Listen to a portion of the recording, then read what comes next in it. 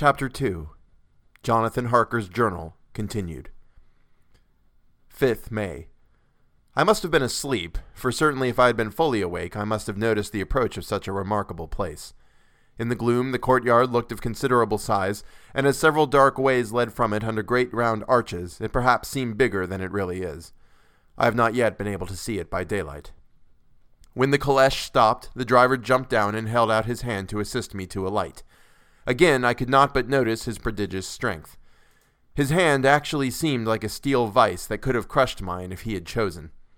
Then he took out my traps and placed them on the ground beside me as I stood close to a great door, old and studded with large iron nails, and set in a projecting doorway of massive stone. I could see, even in the dim light, that the stone was massively carved, but that the carving had been much worn by time and weather. As I stood, the driver jumped again into his seat and shook the reins. The horses started forward, and trap and all disappeared down one of the dark openings. I stood in silence where I was, for I did not know what to do. Of bell or knocker there was no sign. Through these frowning walls and dark window openings it was not likely that my voice could penetrate. The time I waited seemed endless, and I felt doubts and fears crowding upon me. What sort of place had I come to, and among what kind of people? What sort of grim adventure was it on which I had embarked? Was this a customary incident in the life of a solicitor's clerk sent out to explain the purchase of a London estate to a foreigner? Solicitor's clerk. Mina would not like that. Solicitor. For just before leaving London, I got word that my examination was successful, and I am now a full-blown solicitor. I began to rub my eyes and pinch myself to see if I were awake. It all seemed like a horrible nightmare to me, and I expected that I should suddenly awake and find myself at home, with the dawn struggling in through the windows, as I had now and again felt in the morning after a day of overwork. But my flesh answered the pinching test, and my eyes were not to be deceived. I was indeed awake and among the Carpathians. All I could do now was to be patient and to wait the coming of the morning. Just as I had come to this conclusion, I heard a heavy step approaching behind the great door, and saw through the chinks the gleam of a coming light. Then there was the sound of rattling chains, and the clanking of massive bolts drawn back. A key was turned with the loud grating noise of long disuse, and the great door swung back.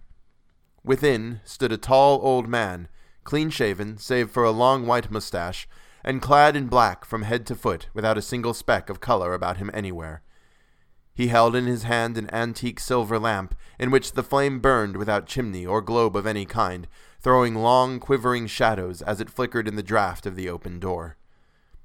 The old man motioned me in with his right hand with a courtly gesture, saying in excellent English, but with a strange intonation, "Welcome to my house. Enter freely, and of your own will."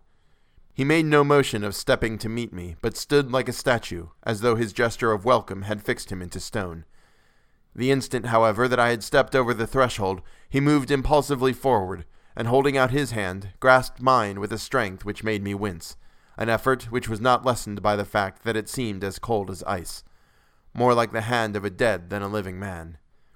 Again he said, "Welcome to my house. Come freely, go safely, and leave something of the happiness you bring." The strength of the handshake was so much akin to that which I had noticed in the driver, whose face I had not seen, that for a moment I doubted if it were not the same person to whom I was speaking. So to make sure, I said interrogatively, "Count Dracula?" He bowed in a courtly way as he replied, "I am Dracula, and I bid you welcome, Mr. Harker, to my house. Come in. The night air is chill, and you must need to eat and rest." As he was speaking, he put the lamp on a bracket on the wall, and stepping out, took my luggage. He had carried it in before I could forestall him. I protested, but he insisted, "Nay, sir, you are my guest. It is late, and my people are not available. Let me see to your comfort myself." He insisted on carrying my traps along the passage, and then up a great winding stair, and along another great passage, on whose stone floor our steps rang heavily. At the end of this, he threw open a heavy door, and I rejoiced to see within a well-lit room, in which a table was spread for supper, and on whose mighty hearth a great fire of logs, freshly replenished, flamed and flared. The Count halted, putting down my bags, closed the door, and crossing the room, opened another door, which led into a small octagonal room, lit by a single lamp, and seemingly without a window of any sort. Passing through this, he opened another door and motioned me to enter. It was a welcome sight, for here was a great bedroom, well lighted and warmed with another log fire, also added to but lately, for the top logs were fresh, which sent a hollow roar up the wide chimney. The Count himself left my luggage inside and withdrew, saying, before he closed the door, "You will need, after your journey, to refresh yourself by making your toilet. I trust you will find all you wish. When you are ready, come into the other room, where you will find your supper prepared." The light and warmth and the Count's courteous welcome seemed to have dissipated all my doubts and fears. Having then reached my normal state, I discovered that I was half famished with hunger. So, making a hasty toilet, I went into the other room. I found supper already laid out. My host, who stood on one side of the great fireplace, leaning against the stonework, made a graceful wave of his hand to the table, and said, "I pray you, be seated, and sup how you please. You will, I trust, excuse me that I do not join you, but I have dined already, and I do not sup." I handed to him the sealed letter which Mr. Hawkins had entrusted to me. He opened it and read it gravely. Then, with a charming smile, he handed it to me to read. One passage of it, at least, gave me a thrill of pleasure. "I must regret that an attack of gout, from which malady I am a constant sufferer, forbids me absolutely any travelling on my part for some time to come. But I am happy to say I can send a sufficient substitute, one in whom I have every possible confidence. He is a young man, full of energy and talent in his own way, and of a very faithful disposition. He is discreet and silent, and has grown into manhood in my service. He shall be ready to attend on you when you will during his stay, and shall take your instructions in all matters." The Count himself came forward and took off the cover of a dish, and I fell to at once on an excellent roast chicken. This, with some cheese and a salad and a bottle of old Tokay, of which I had 2 glasses, was my supper. During the time I was eating it, the Count asked me many questions as to my journey, and I told him by degrees all I had experienced. By this time I had finished my supper, and by my host's desire had drawn up a chair by the fire and begun to smoke a cigar which he offered me, at the same time excusing himself that he did not smoke. I had now an opportunity of observing him, and found him of a very marked physiognomy. His face was a very strong aquiline, with high bridge of the thin nose and peculiarly arched nostrils, with lofty domed forehead and hair growing scantily round the temples, but profusely elsewhere. His eyebrows were very massive, almost meeting over the nose, and with bushy hair that seemed to curl in its own profusion. The mouth, so far as I could see it under the heavy moustache, was fixed and rather cruel-looking, with peculiarly sharp white teeth. These protruded over the lips, whose remarkable readiness showed astonishing vitality in a man of his years. For the rest, his ears were pale and at the tops extremely pointed. The chin was broad and strong, and the cheeks firm though thin. The general effect was one of extraordinary pallor. Hitherto I had noticed the backs of his hands as they lay on his knees in the firelight, and they had seemed rather white and fine, but seeing them now close to me, I could not but notice that they were rather coarse, broad, with squat fingers. Strange to say, there were hairs in the center of the palm. The nails were long and fine, and cut to a sharp point. As the Count leaned over me and his hands touched me, I could not repress a shudder. It may have been that his breath was rank, but a horrible feeling of nausea came over me, which, do what I would, I could not conceal. The Count, evidently noticing it, drew back, and with a grim sort of smile, which showed more than he had yet done his protuberant teeth, sat himself down again on his own side of the fireplace. We were both silent for a while, and as I looked towards the window, I saw the first dim streak of the coming dawn. There seemed a strange stillness over everything, but as I listened, I heard as if from down below in the valley the howling of many wolves. The Count's eyes gleamed, and he said, "Listen to them. The children of the night, what music they make." Seeing, I suppose, some expression in my strange face to him, he added, "Ah, sir, you dwellers in the city cannot enter into the feelings of the hunter." Then he rose and said, "But you must be tired. Your bedroom is all ready, and tomorrow you shall sleep as late as you will. I have to be away till the afternoon, so sleep well and dream well." With a courteous bow, he opened for me himself the door to the octagonal room, and I entered my bedroom. I am all in a sea of wonders. I doubt. I fear. I think strange things, which I dare not confess to my own soul. God keep me, if only for the sake of those dear to me. 7th May. It is again early morning, but I have rested and enjoyed the last 24 hours. I slept till late in the day and awoke of my own accord. When I had dressed myself, I went into the room where we had supped, and found a cold breakfast laid out, with coffee kept hot by the pot being placed on the hearth. There was a card on the table, on which was written, "I have to be absent for a while. Do not wait for me. D." I set to and enjoyed a hearty meal. When I had done, I looked for a bell, so that I might let the servants know I had finished, but I could not find one. There are certainly odd deficiencies in the house, considering the extraordinary evidences of wealth which are round me. The table service is of gold, and so beautifully wrought that it must be of immense value.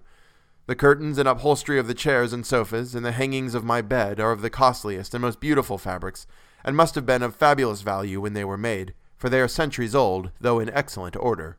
I saw something like them in Hampton Court, but they were worn and frayed and moth-eaten. But still, in none of the rooms is there a mirror. There is not even a toilet glass on my table, and I had to get the little shaving glass from my bag before I could either shave or brush my hair. I have not yet seen a servant anywhere, or heard a sound near the castle except the howling of wolves. Some time after I had finished my meal, I do not know whether to call it breakfast or dinner, for it was between 5 and 6 o'clock when I had it, I looked about for something to read, for I did not like to go about the castle until I had asked the Count's permission. There was absolutely nothing in the room, book, newspaper, or even writing materials, so I opened another door in the room and found a sort of library. The door opposite mine I tried, but found it locked. In the library I found, to my great delight, a vast number of English books, whole shelves full of them, and bound volumes of magazines and newspapers. A table in the center was littered with English magazines and newspapers, though none of them were of very recent date. The books were of the most varied kind: history, geography, politics, political economy, botany, geology, law, all relating to England and English life and customs and manners. There were even such books of reference as the London Directory, the Red and Blue books, Whitaker's Almanac, and Army and Navy lists, and, it somehow gladdened my heart to see it, the Law list. Whilst I was looking at the books, the door opened, and the Count entered. He saluted me in a hearty way, and hoped that I had had a good night's rest. Then he went on. "I am glad you found your way in here, for I am sure there is much that will interest you.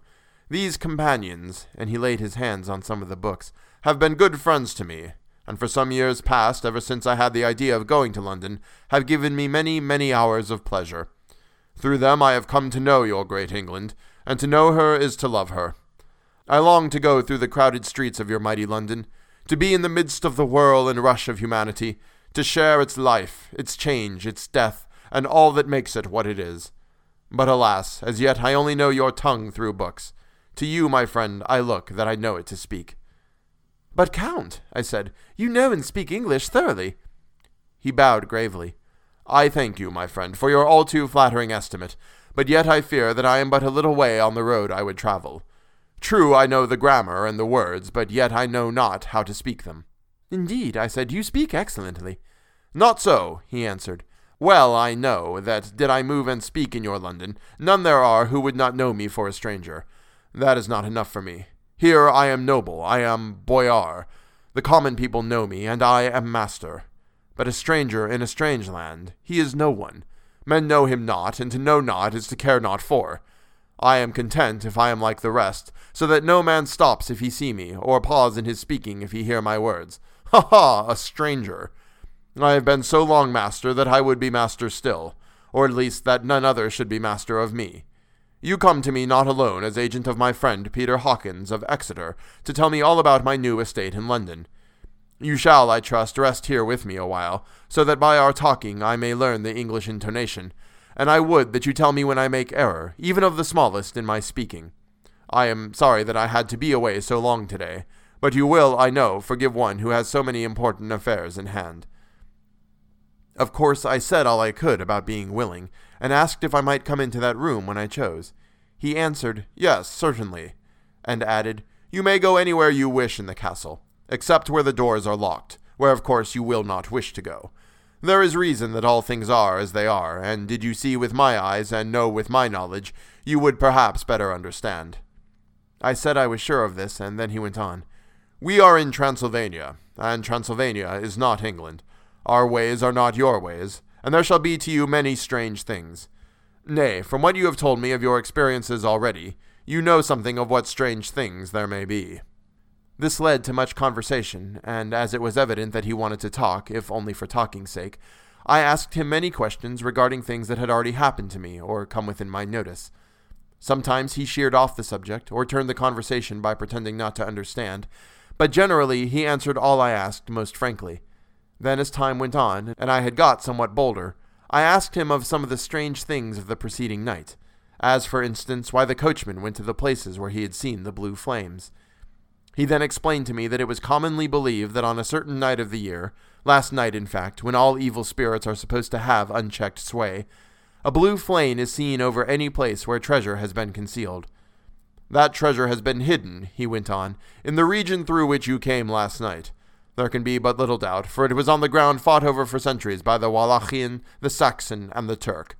Why, there is hardly a foot of soil in all this region that has not been enriched by the blood of men, patriots, or invaders. In old days there were stirring times when the Austrian and the Hungarian came up in hordes, and the patriots went out to meet them, men and women, the aged and the children too, and waited their coming on the rocks above the passes, that they might sweep destruction on them with their artificial avalanches. When the invader was triumphant, he found but little, for whatever there was had been sheltered in the friendly soil. "But how," said I, "can it have remained so long undiscovered, when there is a sure index to it if men will but take the trouble to look?" The Count smiled, and as his lips ran back over his gums, the long, sharp canine teeth showed out strangely. He answered, "Because your peasant is at heart a coward and a fool. Those flames only appear on one night, and on that night no man of this land will, if he can help it, stir without his doors. And, dear sir, even if he did, he would not know what to do. Why, even the peasant that you tell me of, who marked the place of the flame, would not know where to look in daylight, even for his own work. Even you would not, I dare be sworn, be able to find these places again?" "There you are right," I said. "I know no more than the dead where even to look for them." Then we drifted into other matters. "Come," he said at last, "tell me of London and of the house which you have procured for me." With an apology for my remissness, I went into my own room to get the papers from my bag. Whilst I was placing them in order, I heard a rattling of china and silver in the next room, and as I passed through, noticed that the table had been cleared and the lamp lit, for it was by this time deep into the dark. The lamps were also lit in the study or library, and I found the Count lying on the sofa, reading, of all things in the world, an English Bradshaw's Guide. When I came in, he cleared the books and papers from the table, and with him I went into plans and deeds and figures of all sorts. He was interested in everything, and asked me a myriad questions about the place and its surroundings. He clearly had studied beforehand all he could get on the subject of the neighborhood, for he evidently, at the end, knew very much more than I did. When I remarked this, he answered, "Well, but my friend, is it not needful that I should?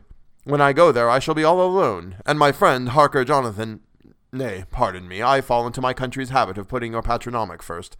My friend Jonathan Harker will not be by my side to correct and aid me. He will be in Exeter, miles away, probably working at papers of the law with my other friend Peter Hawkins. So—" We went thoroughly into the business of the purchase of the estate at Purfleet. When I had told him the facts and got his signature to the necessary papers, and had written a letter with them ready to post to Mr. Hawkins, he began to ask me how I had come across so suitable a place. I read to him the notes which I had made at the time, and which I inscribe here. "At Purfleet, on a by-road, I came across just such a place as seemed to be required, and where was displayed a dilapidated notice that the place was for sale. It is surrounded by a high wall of ancient structure, built of heavy stones, and has not been repaired for a large number of years. The closed gates are of heavy old oak and iron, all eaten with rust. The estate is called Carfax, no doubt a corruption of the old Quatreface, as the house is four-sided, agreeing with the cardinal points of the compass. It contains in all some 20 acres, quite surrounded by the solid stone wall above mentioned. There are many trees on it, which make it in places gloomy, and there is a deep, dark-looking pond or small lake, evidently fed by some springs, as the water is clear and flows away in a fair-sized stream. The house is very large, and of all periods back, I should say, to medieval times. For one part is of stone immensely thick, with only a few windows high up, and heavily barred with iron. It looks like part of a keep, and is close to an old chapel or church. I could not enter it, as I had not the key of the door leading to it from the house, but I have taken with my kodak views of it from various points. The house has been added to, but in a very straggling way, and I can only guess at the moment of ground it covers, which must be very great. There are but few houses close at hand, one being a very large house only recently added to, and formed into a private lunatic asylum. It is not, however, visible from the grounds. When I had finished, he said, "I am glad that it is old and big. I myself am of an old family, and to live in a new house would kill me. A house cannot be made habitable in a day, and after all, how few days go to make up a century. I rejoice also that there is a chapel of old times.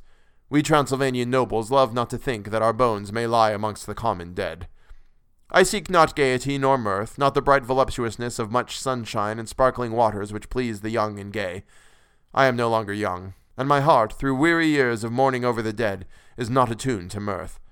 Moreover, the walls of my castle are broken, the shadows are many, and the wind breathes cold through the broken battlements and casements. I love the shade and the shadow, and would be alone with my thoughts when I may." Somehow his words and his look did not seem to accord, or else it was that his cast of face made his smile look malignant and saturnine. Presently, with an excuse, he left me, asking to put all my papers together. He was some little time away, and I began to look at some of the books around me. One was an atlas, which I found open naturally at England, as if that map had been much used. On looking at it, I found in certain places little rings marked, and on examining these, I noticed that one was near London on the east side, manifestly where his new estate was situated. The other two were Exeter and Whitby on the Yorkshire coast. It was the better part of an hour when the Count returned. "Aha!" he said, "still at your books. Good. But you must not work always. Come. I am informed that your supper is ready." He took my arm, and we went into the next room, where I found an excellent supper ready on the table. The Count again excused himself, as he had dined out on his being away from home. But he sat, as on the previous night, and chatted whilst I ate. After supper, I smoked, as on the last evening, and the Count stayed with me, chatting and asking questions on every conceivable subject, hour after hour. I felt that it was getting very late indeed, but I did not say anything, for I felt under obligation to meet my host's wishes in every way. I was not sleepy, as the long sleep yesterday had fortified me, but I could not help experiencing that chill which comes over one at the coming of the dawn, which is like, in its way, the turn of the tide. They say that people who are near death die generally at the change to the dawn, or at the turn of the tide. Anyone who has, when tired, and tied as it were to his post, experienced this change in the atmosphere, can well believe it. All at once we heard the crow of a cock coming up with preternatural shrillness through the clear morning air. Count Dracula, jumping to his feet, said, "Why, there is the morning again! How remiss I am to let you stay up so long! You must make your conversation regarding my dear new country of England less interesting, so that I may not forget how time flies by us." And with a courtly bow, he quickly left me. I went into my own room and drew the curtains, but there was little to notice. My window opened into the courtyard. All I could see was the warm gray of quickening sky. So I pulled the curtains again, and have written of this day. 8th May. I began to fear, as I wrote in this book, that I was getting too diffuse, but now I am glad that I went into detail from the first, for there is something so strange about this place, and all in it, that I cannot but feel uneasy.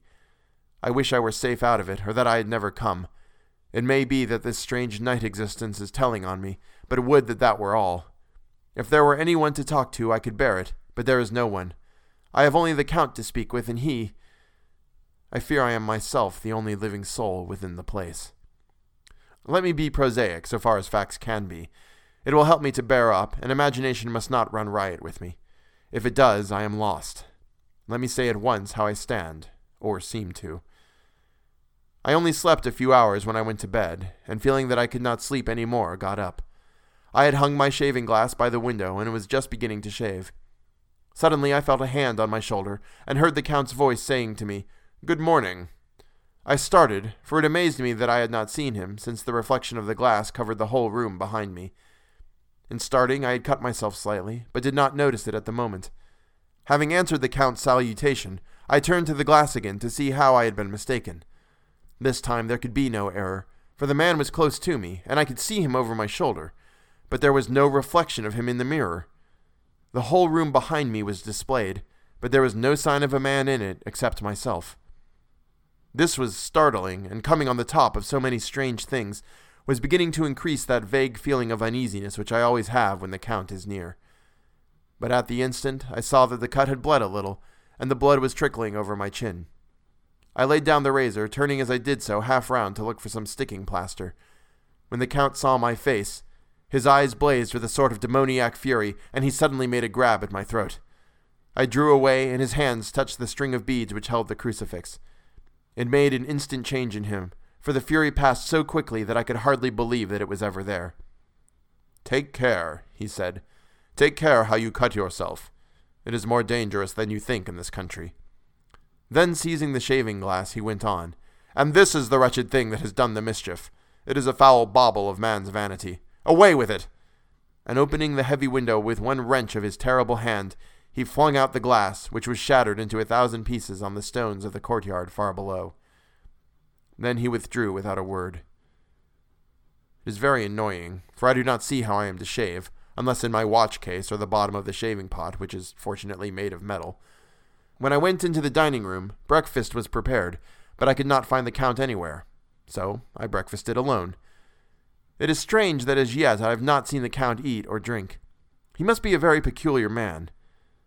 After breakfast, I did a little exploring in the castle. I went out on the stairs and found a room looking towards the south. The view was magnificent, and from where I stood there was every opportunity of seeing it. The castle is on the very edge of a terrible precipice. A stone falling from the window would fall 1,000 feet without touching anything. As far as the eye can reach is a sea of green tree-tops, with occasionally a deep rift where there is a chasm. Here and there are silver threads, where the rivers wind in deep gorges through the forests. But I am not in heart to describe beauty, for when I had seen the view I explored further. Doors, doors, doors everywhere, and all locked and bolted. In no place, save from the windows in the castle walls, is there an available exit. The castle is a veritable prison, and I am a prisoner.